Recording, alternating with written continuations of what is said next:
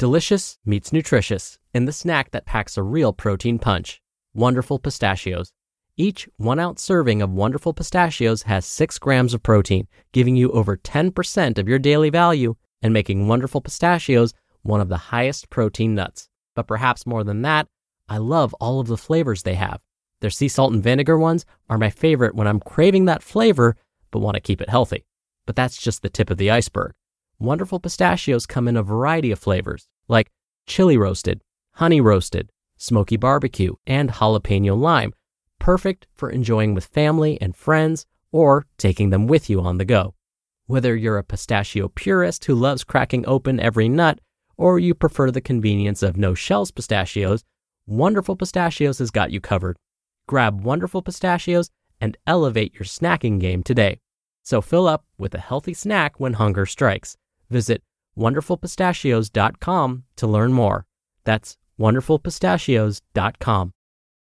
Have you ever noticed how a calm mind can really set the stage for a good night's sleep? That's the idea behind our new podcast, Good Sleep. Greg, our host from Optimal Relationships Daily, is here to help ease you into a peaceful night's rest with some positive affirmations. And these affirmations aren't just comforting, they can help ease anxiety and nurture positive thoughts, setting you up for true good sleep.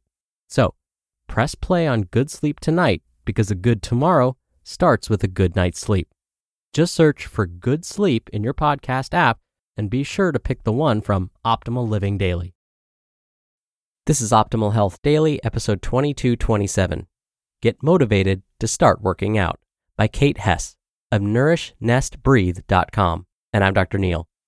Welcome to another edition of Optimal Health Daily. This is one of just a few podcasts in the world where blogs are read to you. And on this show, you get the added bonus of hearing my commentary at the end. Oh, and another bonus. On Fridays, I answer your questions.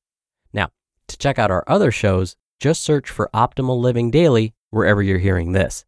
But for now, let's get to today's post and start optimizing your life.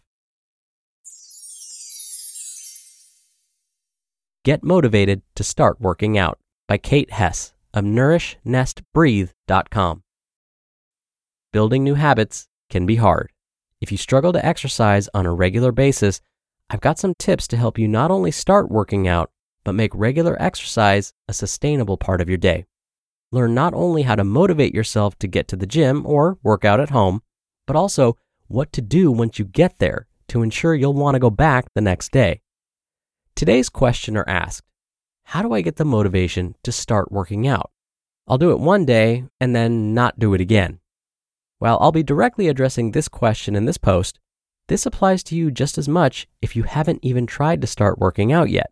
I'm guessing there are a couple of things at play here. Let's start with motivation. Get really clear on your why. Why do you want to work out?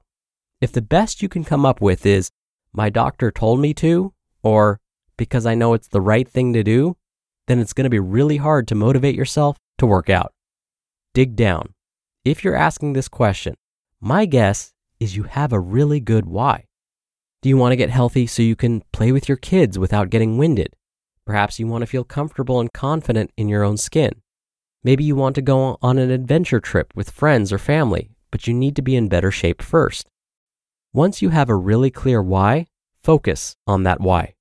When you struggle to get to the gym, to exercise at home, or to go out for a walk, return to your why. You're not exercising simply to work out. You're doing it so you can achieve your why. Next, let's talk about logistics. You know this is already something you struggle to commit to. So, set yourself up for success by arranging to meet a friend to work out, keeping a packed gym bag in your car for after work, signing up for sessions with a personal trainer, or joining a peer support group through a fitness app or a fitness tracker or at the gym. This could be as simple as checking in by text with your accountability buddy when you've done your daily workout. Or it could be more structured, like scheduling a consistent time and day to work out with a trainer or accountability partner. You know yourself better than I do. Set up logistics that work for you and your schedule. Don't overdo it. Finally, I suspect you may be overdoing it during your one day of working out. Does this sound familiar? You feel stressed out because you avoided working out for the last few weeks. So when you do finally make it to the gym or start a home workout, you feel like you have to make it count. So you go hard, an hour of cardio, lifting weights, pushing to the max on reps and weight, then back to the cardio for a cool down. Not surprisingly, the next morning, you're exhausted, achy, stiff, and sore. You struggle to get out of bed, and the idea of going back to the gym sounds like torture. If this sounds spot on, it's because I've learned this lesson the hard way too. Instead of repeating this pattern, set a time limit and work out for only 30 minutes. Depending on your current fitness level, you might need to decrease or increase that time. So that 30 minutes might involve cardio. It might be weightlifting. It might be a fitness class. Whatever you choose, remember the goal is to not overdo it. Aim for a nice warm glow, not a red-faced, panting, collapse on the floor level of exercise. The next morning when you wake up and feel just a hint of the workout from the day before, you'll be much more likely to feel excited and motivated to hit the gym again. Small steps set you up for success. While that nice warm glow might not get you to your fitness goal today, by starting with small steps, you set yourself up for success. Over time, as you increase your physical fitness level, you'll be able to work out longer and harder without overdoing it. There are two main components to keeping yourself motivated to work out. Find accountability, that can be intrinsic, your why, or extrinsic, a friend, class, trainer, or group. And then make sure you don't overdo it. The journey of 1,000 miles starts with a single step. If you take 1 step a day every single day, you'll get there much faster than if you take 10 steps once every few months. You just listened to the post titled, Get Motivated to Start Working Out by Kate Hesse of NourishNestBreathe.com. Dr. Neil here for my commentary. If you've listened to this podcast for any significant length of time, you know I'm a huge fan of finding your why. So I was so happy when today's author, Kate, said that it's important to ask yourself this very question.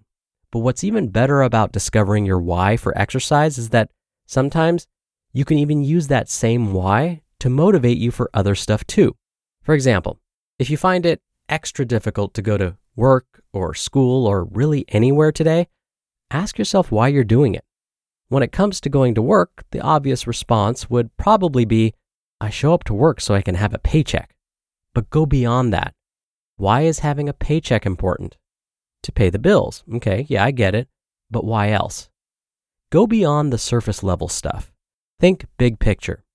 Kate said that when we're trying to get motivated to exercise, it may not be enough to use the because my doctor told me so excuse to get us moving. Instead, find a bigger picture reason, like, I want to be able to walk my grandchildren down the aisle at their wedding. Now we're getting to a why that really helps motivate. So, take a moment, ask yourself, what are my whys?